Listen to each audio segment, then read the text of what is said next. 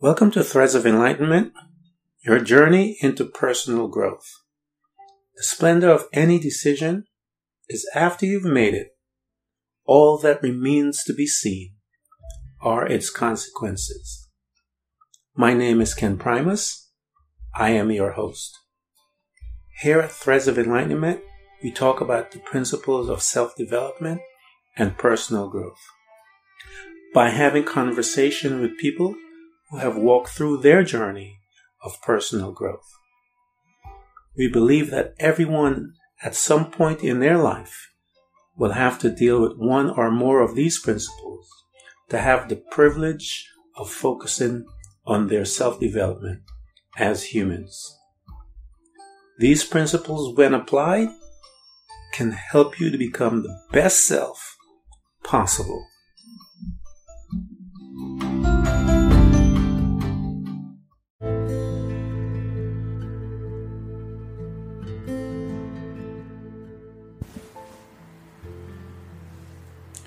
Welcome to Threads of Enlightenment, your journey into personal growth.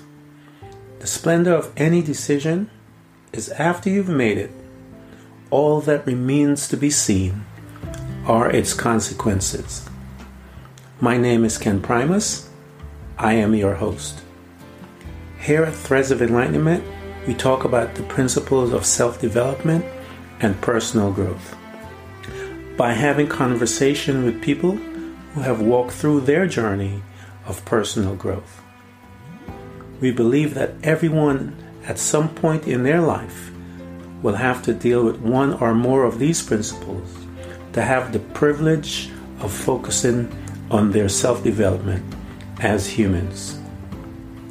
These principles, when applied, can help you to become the best self possible.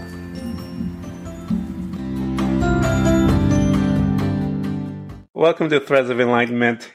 As usual, once our guests present, I always tell them it is an honor and pleasure to have you here because I know what it takes to come and sit down and open your life to people, to see and make yourself vulnerable once again so that we can,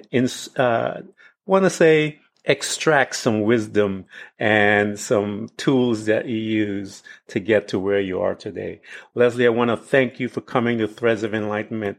Tell the people all of the wonderful things that you have created because I know and believe that we are all creators. Go ahead and tell them all. Well, Ken, first of all, thank you so much. And I just love the message that you're putting out there into the world because I also believe that we can become enlightened, not just in our own self, but we can share our enlightenment with others, which encourages them to become enlightened. Yes.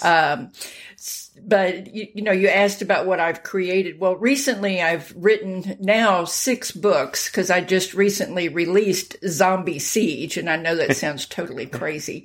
But my first book was You Can't Eat Love. And it's really it's about how learning to love yourself can help you change your relationship with food. And it's not a diet book. It's really the discoveries that I made on a journey to learning to love myself.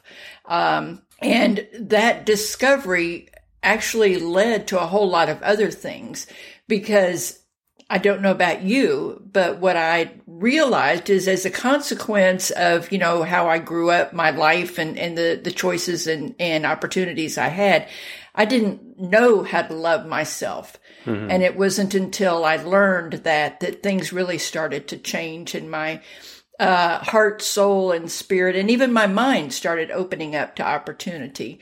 Now, in the midst of all of that, I'm a wife, I'm a mother, I've got 3 amazing boys, they've got 3 amazing wives, and I have a dog and 4 or 5 grand dogs. So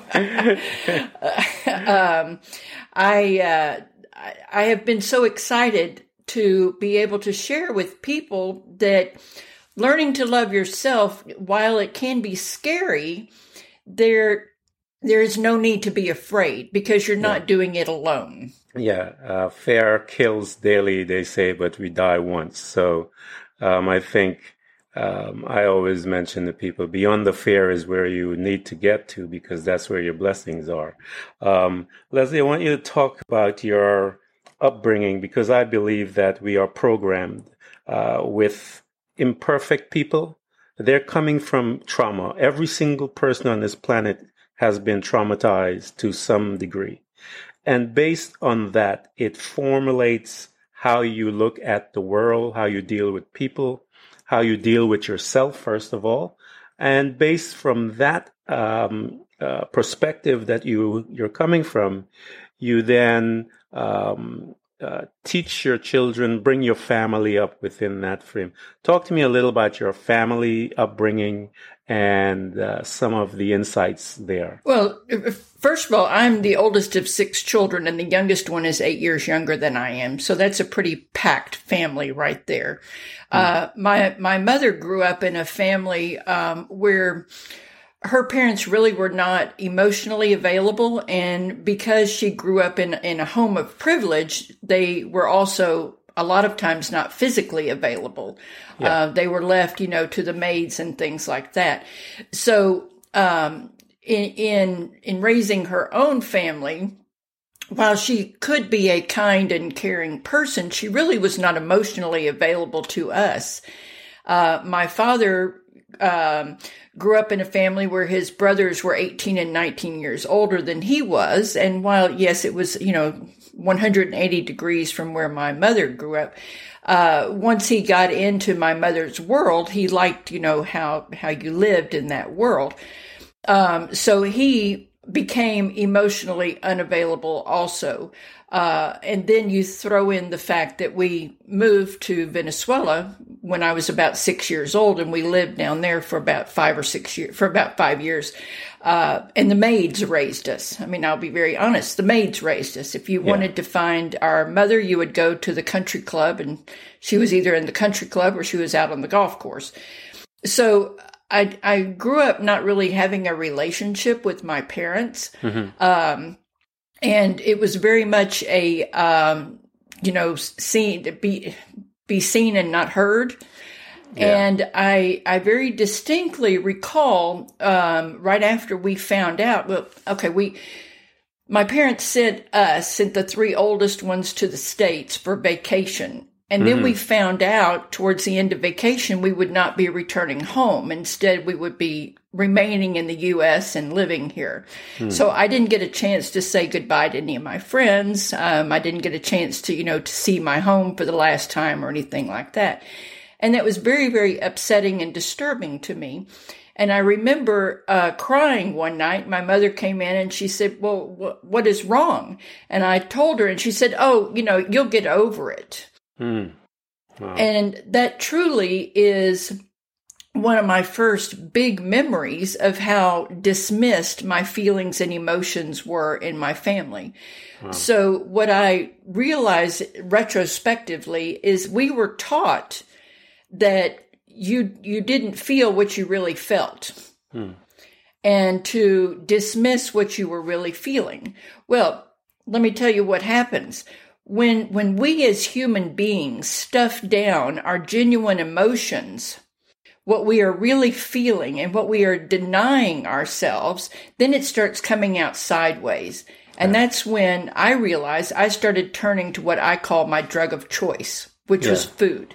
Mm-hmm. Because the pain becomes so great that you've got to do something to release that pressure. Yeah. And I was telling somebody the other day, when we say to someone, you shouldn't feel certain way, or that's not how you should be feeling, or we deny that somebody's feelings are real. Yeah. We're saying to them, for example, you're wearing a black shirt right now. Mm-hmm. We're saying to them, your shirt is really yellow. And you're like, what? My shirt is black. No, it's yellow. And you get enough people who are also telling you not to feel a certain way, or you shouldn't feel a certain way, also telling you that your shirt is yellow. You begin to doubt that your shirt is black. So then you go into a crowd of people who are acknowledging, and they say, oh, I really like your black shirt. And you're like, wait, what? It's yellow. It's not black. Mm-hmm. So that sets up that cognitive dissonance inside of us. And there's a lot of tension. Yeah, yeah. And we have to do something to release that tension. And what I realized is food as my drug of choice was how I helped release that tension. Yeah, that tension has to go somewhere. And I've talked and I've said it, it'll manifest in either diseases that we have in our bodies or behaviors that we have as individuals. And whatever habit, whatever that tool that we utilize to deal with it, we're going to have to deal with it. And so, it is true. And I know eating and food is one of those. So here you are, you've been actually taken away from your friends, some form of security there within that and familiarity with the kids and your friends brought into the state. How did it internally made you feel as an individual? I know you mentioned briefly a little, but how did you feel when that happened? Because I know something when the reason I'm asking is because when I came to the United States of America, I had to make some adjustments. So how did it make you feel as an individual? Well, I felt very much like a fish out of water because even though we moved back to Houston, which is where I originally was from, I spoke two languages quite easily. I could flip between Spanish and English. I was 100% bilingual. Yeah. I did not have a Texas accent. I still do not have a Texas accent. I do not say y'all. I cannot stand how the word feels in my mouth. I say you guys. And my experience was so much bigger than most other people. Plus, during that time, which was in the 60s, late, almost 70s when we moved back, I had missed the entire civil rights movement. I had missed, the Vietnam War. But I had been aware of people who lacked. Yeah. I had seen, children who had no shoes, no clothes, and whose stomachs were distended as a consequence of malnourishment. I had been exposed to far more things than, the people here in my immediate environment in the States had been exposed to. I was accepting of people regardless of where they came from. Yeah. Which was totally unlike what I was experiencing, here in the US. So I felt very much, you talk about square pegs, round holes. I didn't fit. Mm-hmm. And I really struggled to fit. And when you're put into an environment where everybody is already connected and you're trying to find your way in, it's almost like having a very tightly woven piece of cloth and you're trying to punch a hole in it. Mm-hmm. It's extremely difficult to punch a hole in there. So that, and then on top of that, trying to express how I really felt and being heard. Was causing, more problems. Yeah. And then you compound all of this stuff with the fact that my education down there had a lot of holes in it. Mm-hmm. So while I was advanced in some areas, I was way behind in other areas. Mm-hmm. And in spite of my being, quite intelligent, those things start catching up to you. Yeah. And so being, the child of an engineer and a mother who had graduated from Rice. Both my parents graduated from Rice University. My inability, my lack of skill was not acceptable. Yeah. So I was told I was stupid. Yeah. And I grew up, believing those things.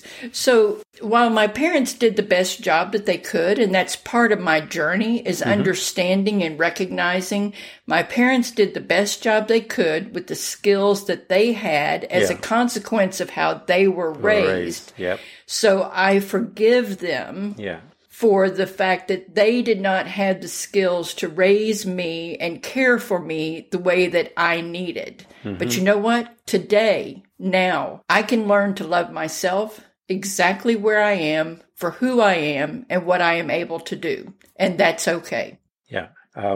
That is, and I'm getting to there. I wanted you to stop here for a little while because I wanted you to get into some of those feelings that you deal with, because it does shape how you behave and how you think. And when I came to America, coming into I was in my second year in college. I was 12 years old. I was put in junior high school. And I remember being in high school. I remember going to a doctor. We had a doctor's appointment, and the doctor asked me, "Do I smoke grass?" And I came out and I told my mother. I said, "We need to change doctor. This guy is asking me if I smoke grass." And I'm thinking grass, green grass. I don't know anything about, weed or anything. And I told her, I said, "This doctor's out of his mind. I don't want to ever go back to this guy." I was that naive, because of the culture that I came from. And when I came to the United States, it was an absolute culture shock, the way they behaved to the teachers, the way they spoke back. I mean, all of it was just an incredible amount of adjustment that I had to make. And I know some of the things that they made fun of me with.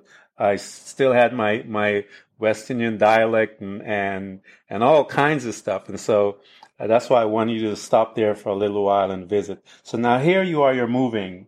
And let's say college.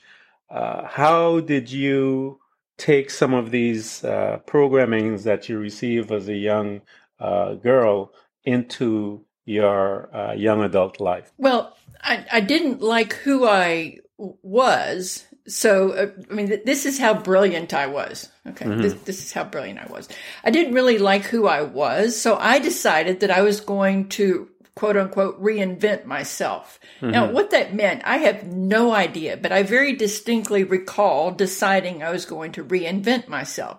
Well, how old were you, Leslie, when you made that? 17, 18. Okay. I just turned 18 when I went to college. Uh-huh. And also the rug had been pulled out from under my feet again, because my parents moved to Alaska. They moved from Katy. I lived in Katy, which is 30 miles west of downtown Houston. And it was the longest I ever lived anywhere, which was 5 years. Because even though we lived about 5 years in Venezuela, we lived first on one side of Venezuela and then moved to the other side of Venezuela. So it was two places. Yeah. So anyway, we lived there for 5 years. I went through all of high school in one school. I had, established some friendships, relationships, and things like this. Well, then my parents up and moved to Alaska. So Guess what? That means, I have no place to come home to. Yeah. During school. Yeah. So, okay, my parents move off and I'm like, okay, I'm going to reinvent myself. Well, how do you reinvent yourself, really? Because, you're operating only from what you know. Yeah. So all I really did was fall deeper into the dysfunction that I was already in. And I'm struggling, but I have nobody to talk to. And in addition to that, I don't trust people enough to really develop deep relationships. Yeah. So as a consequence, I have no sounding boards. I have no way to get, somebody to say to me, after I share with them what I'm thinking, I don't have anyone to say, you might want to rethink this. That's funny. So, how when you said you have this distinct memory of reinventing yourself, and do you remember what did you do to say, okay, I've started this reinvention? What did you gravitate to? Well, I'd always been the good girl, follow the rules, the rule follower, and all that kind of stuff. And I think that I wanted to quit being such a rule follower. Yeah. Okay. So while I did not like drinking alcohol, I decided that was the thing to do. Mm-hmm. And so I would go to the bars, and drink, and that's just not a good idea. I also always had gone to bed at a certain hour of the night, and I decided, no, I was going to stay up until whenever I wanted to stay up till. So I started doing that. And that also is not a very good idea. I'd also been, one of these people who studied all the time and made really, really good grades, graduated with honors and all this stuff. And I was like, you know what? I'd rather play and goof off than do all of that. Well, that's not a good idea either. So I'm doing all these things that are 180 degrees from who I really am. Yeah. And it did not feel good because it was not who I was. Yeah. Yeah. So it didn't line up with me. So you started to reinvent yourself. It was an epic failure. And as you said, you're going in a different direction and you realize that it wasn't you. Once you began to realize this, did you take any steps to self-correct or did you just keep going? Because most of us, I remember when I had those, and then I just kept going, and then one day I crashed. And so I'm trying to see if you're any different than me, Leslie, if you had a little more sense than me. Or did you just keep going? I didn't have any more sense than you. But what I did do was the first semester was kind of in that direction, and I went home to Alaska for a 30-day break at Christmas time.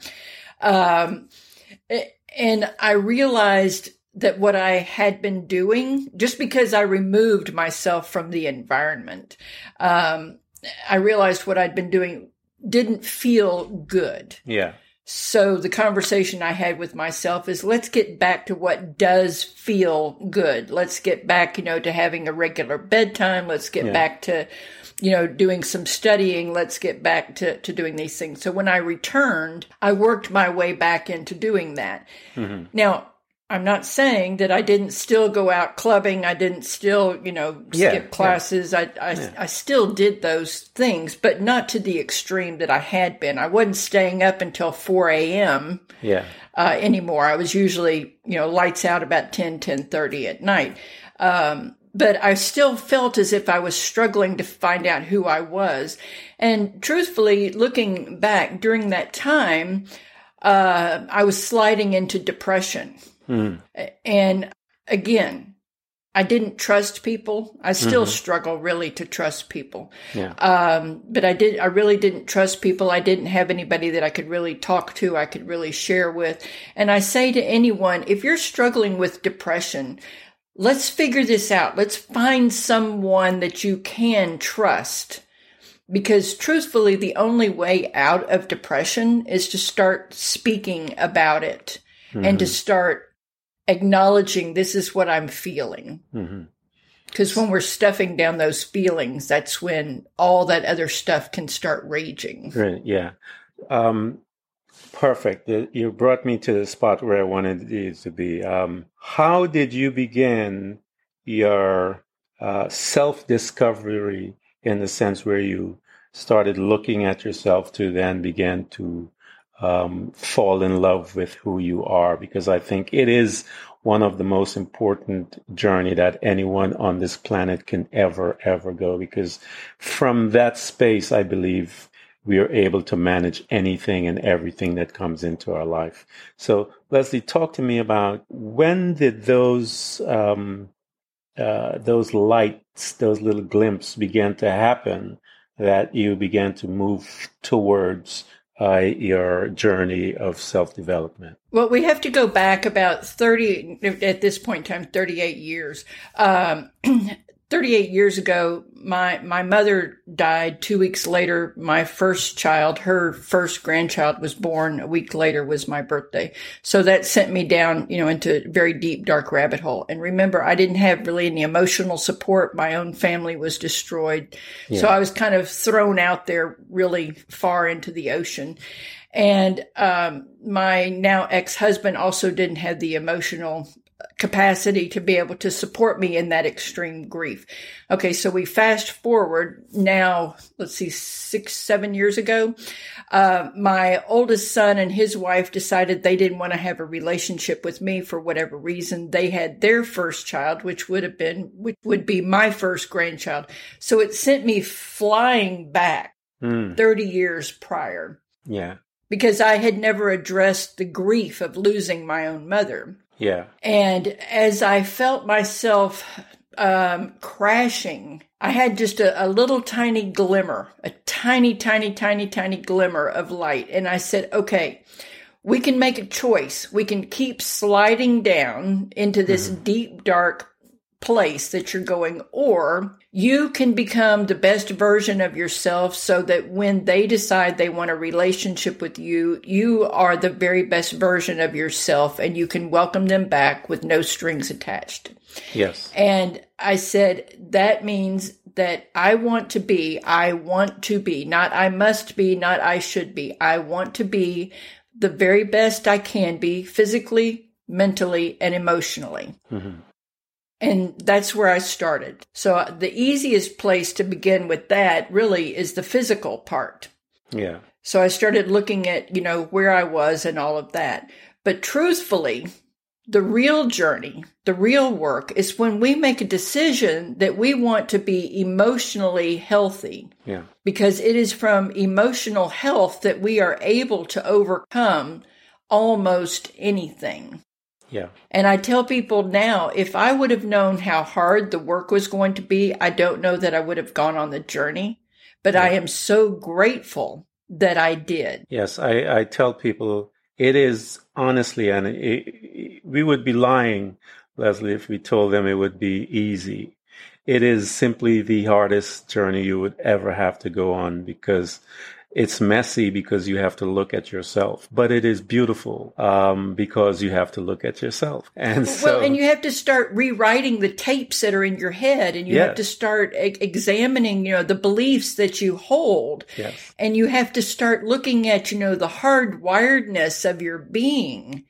Is this really serving me? Where is it really coming from? Yes, those are the questions you have to ask because, as I mentioned, and I on the onset, we are programmed, and because we are programmed, it is a second nature. It is a behavior that it is so wrapped up into our belief system and all of our emotions and everything. And we usually, I'd say to people, we'll take some of the trauma from our parents and we change it in a way where it's not recognizable, which allows us to behave in our crazy mind because we're like, no, I'm not like my parents or whatever, because we have changed it from how we perceived it from our parents. But when someone is looking into us going, wow, they're nuts, but, they're just like their parents, and you and I will fight and tell them no. But it does happen, and you got to dig deep into all of that and tear those things away. And within all of that, you have to accept yourself. You have to love yourself. And I tell people perfection is the most dangerous thing on this planet. There's no such thing as perfection, and everyone is chasing perfection in their body. They work out 100 times a day, and then they have a heart attack walking down the street. It's because they're chasing this perfection that is in their mind. What is really, really good is present. To be present in yourself and learn to accept yourself and allow yourself to forgive yourself. And as you begin to start being kind to you, you'll be kind to me. But it's a beautiful journey. It's painful as heck. But when you look back several years later, you're smiling and laughing and appreciative of the dark places because now you can turn around, Leslie, and help someone hold their hands because they feel the same way that you felt when you were in that space. And so, as you said, it is a beautiful, but it's a painful place. But you've got to go on it, guys. You got to go on it.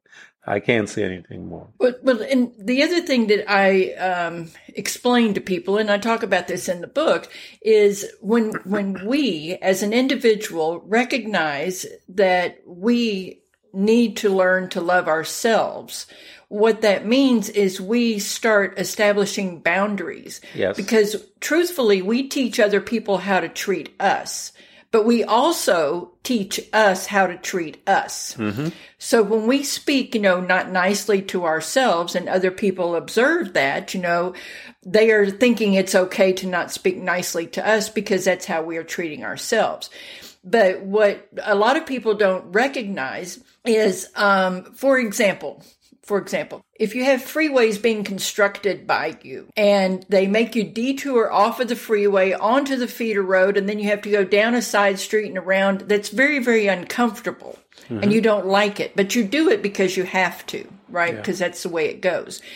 Well, when we start changing ourselves, the people around us are not getting a vote in what we are doing. Yeah. And as a consequence, we are forcing them off of the usual freeway down onto the feeder road, on some side streets, and then back around onto the freeway. And they don't like it. Mm-hmm. So they start pushing back on us. Yeah. And this is where I say, reach out. Reach out, because so many times it's easier to retreat back to where you were. Yeah. Despite how strong your reason is to learn to love yourself.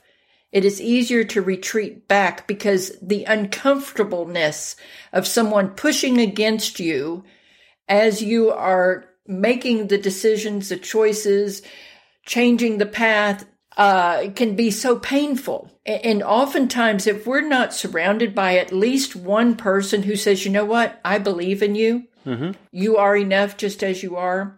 Let me listen to you. I'm here for you. I can hear what you're saying. I can only imagine all of those things. Then we can say, you know what? This is just too hard. I can't do it. I give up. I'm a failure. Yeah. And then people stop. They give up. And what happens then? What happens then is we continue, as you spoke about before, the generational issues continue instead of stopping with us. You need someone to hold your hands and to hold you accountable in a way to make the change. And you're holding them accountable, I believe, through encouragement. You can do this. You can do this. And it's not holding them accountable with a hammer over their head. It's just holding them accountable by holding their hands and encouraging them and says, I did it, because you're coming from a space of empathy. You're coming from a space of acceptance. You're coming from a space of not judge. You're not judging them. It's not a judgmental attitude. It's not a judgmental energy that you're releasing. It is this space where they can feel comfortable and breathe and say, okay, I'll take the next step. I'll take the next step.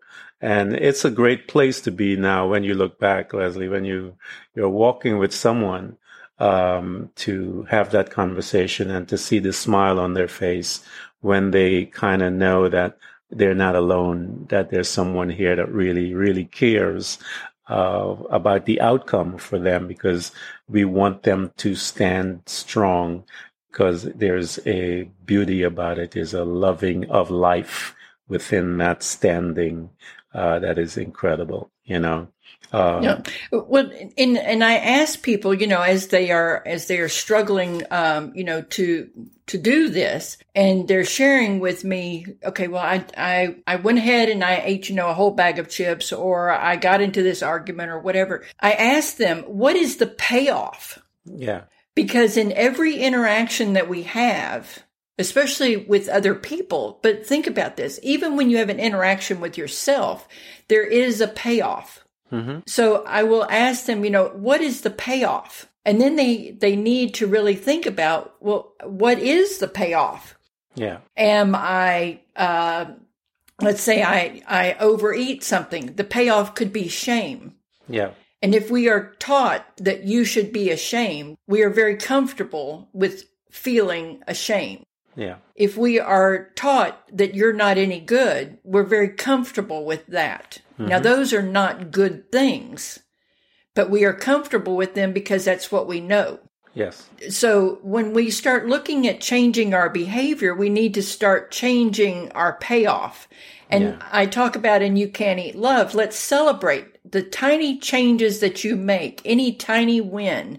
Celebrate those tiny wins, because what happens is that starts reinforcing those tiny wins. And then our brain wants more.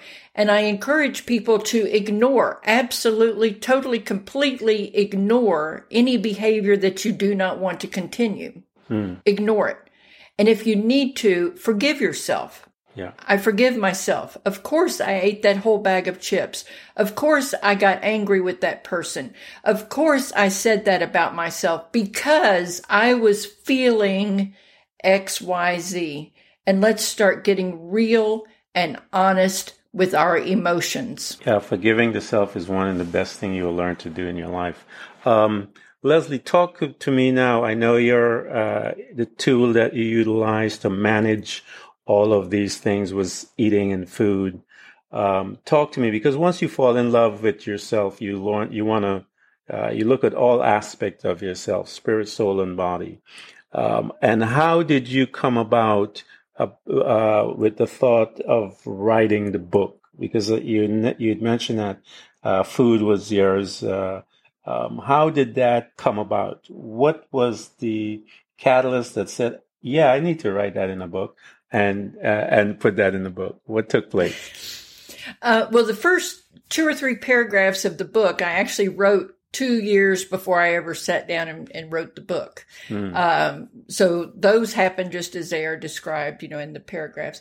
But the reason that I went ahead and wrote the book was people kept asking me the same questions, and I kept telling people the same stories. People would, share that they were struggling or something. I would say, look, when you're driving down the freeway, and I live right off of I-10, which can get, hugely jam-packed. Yeah. So, when you're driving down I-10 and, you get into a traffic jam, do you park your car? Do you get out? Do you walk home? Well, no, that would be stupid. I say, okay, if you look at this journey that you're going on in life as driving down a freeway, you're on a road to somewhere, and you hit a traffic jam. A traffic jam is something in your life, that causes you to come to a stop. It slows you down. It doesn't make any difference what you're doing. If you're trying to lose weight, if you're trying to build a relationship, let's just think about it. Yeah. It doesn't make any difference. You want to load the dishwasher, run the dishwasher so you can have clean dishes, and you don't have any dishwasher soap. That's a traffic jam, right? Yeah. Do you pitch the whole dishwasher out? No. No, you solve the problem, right? So I would say to people, while you're on this journey, let's solve the problem. What do you do when you're in a real live traffic jam? You change the radio, you call a friend, you got a whole list of things that you do. But what you don't do is park your car, get out, and walk home. Yeah. So let's start using the skills that you have already developed and apply them to the other areas of your life and recognize, accept, acknowledge there will be traffic jams in my life. And let's start making plans and let's start practicing, got that? Yeah. For those traffic jams so that when we hit those traffic jams, we are better equipped than we would be if we had not practiced. Yes. Conditioned response, I keep telling people, your practice is to give you a conditional response so that when it does happen, you are responding because you have programmed yourself to respond a certain way versus the other. And so it is a practice, is a part of living. And that's the fun part. But some people, I keep telling them, personal growth is not for lazy people. It is, you can't be lazy and be interested in personal growth. There's no way. I don't see it. It's hard work. It is, you become a student. You have to go to school. And on a daily basis. On a daily basis, you have to go to school. you have to become a guard because you have to, like a soldier, you have to guard your thoughts. And this is every second of the day because people give you beautiful opportunities to react in such a wonderful, wonderful state. And so you have to learn how to program yourself and reprogram your behavior so that when that person gives you this beautiful opportunity to want to give them to express yourself in such a beautiful, colorful language that you respond differently because you're looking at them going, you know what? How you doing? Because they may have had a hard day and you and I don't know the circumstances by which they have caused them to behave that way. But because you are on a different, I hear these young kids talking about this all the time, leveling up.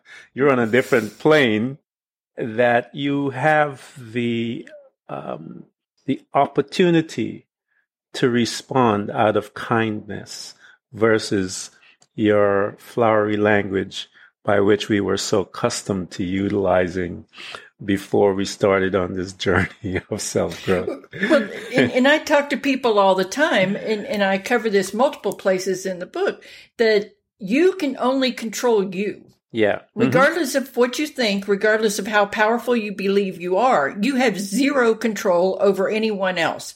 You even have zero control over a baby other than where you put them down. Yeah. Because they are in 100% control of when they eat, when they cry, when they do anything else. You have zero control. So for me, it was huge to accept I can only control me. So as you're speaking about, when you encounter someone who is maybe not having a good day or just their character, their accepted behavior, their learned behavior is something that causes, your hackles to raise up. Say to yourself, which is what I do to myself, I cannot control them. I can only control me. So I'm going to do what I can do. And I'm not going to pick up what they're putting down because that's not my choice. And then we allow them to simply be who they are without taking on the responsibility for their actions. And I want to say this, that includes your spouse, your children, your relatives, anybody. You are not responsible for their behavior, period. End of discussion, including the 4-year-old who throws a temper tantrum in the middle of Walmart because you have taught them if they throw a temper tantrum in the middle of Walmart, they're going to get what they want. Now, what you have taught them is back on you, but their behavior is on them. Yeah. Wow. I love this. Guys, I want you to go and get Leslie's book. I mean, Leslie, this is how I tell people about a book. It is a private consultation with the author.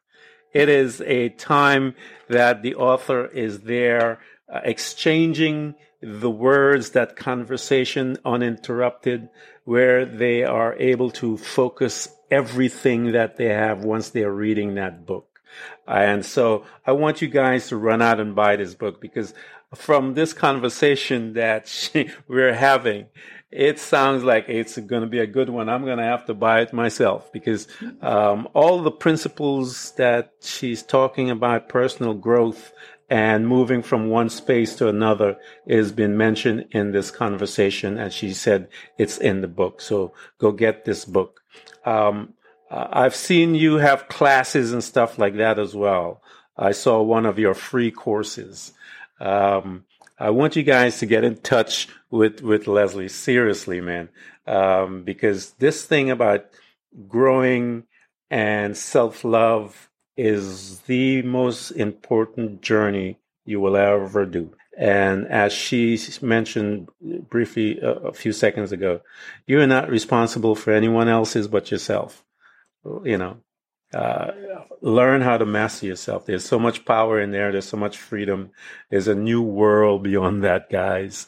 So I want to thank you, Leslie, for coming by Threads of Enlightenment. I had a good time. I'd probably be able to talk to you for another hour or two. because this is so good. But I want to thank you so much for coming by. Oh, well, thank you. Thank you, Ken, so much. I could probably sit down and talk to you for hours as well. Because I love your message. I love that, you were encouraging people to, seek out that enlightenment. We are all connected and we can all lift each other up. Yes, I put it this way because, again, I used to have that flowery language that I was very skilled at using. And so I tell people that what we're creating is a tapestry of knowledge, wisdom, from everyone's journey. And we are weaving this beautiful tapestry whereby people can partake of it, take out what you need and put in what you have experienced. And so that we all can create this thing that is so beautiful that when people see it, that it is able to change this current state of our world that we're in from what we're looking at on TV constantly. It's just, we can do better, guys. We can do better. We can. And thank you for being part of that. Thank you so much.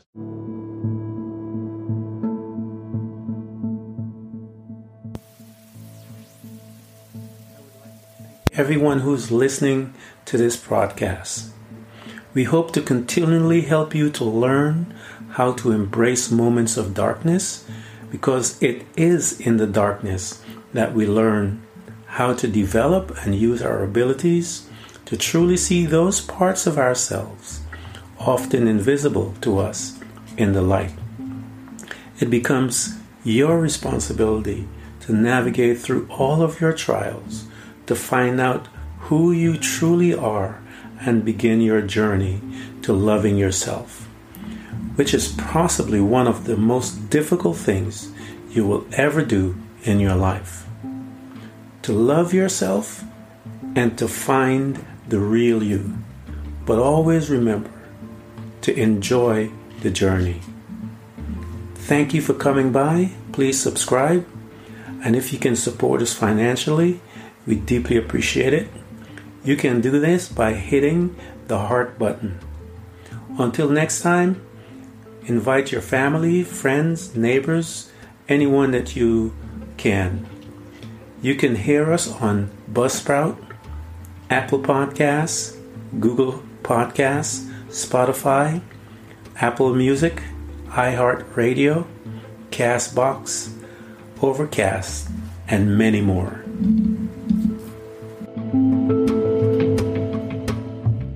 Everyone who's listening to this broadcast, we hope to continually help you to learn how to embrace moments of darkness, because it is in the darkness that we learn how to develop and use our abilities to truly see those parts of ourselves, often invisible to us, in the light. It becomes your responsibility to navigate through all of your trials, to find out who you truly are and begin your journey to loving yourself, which is possibly one of the most difficult things you will ever do in your life. To love yourself and to find the real you. But always remember to enjoy the journey. Thank you for coming by. Please subscribe.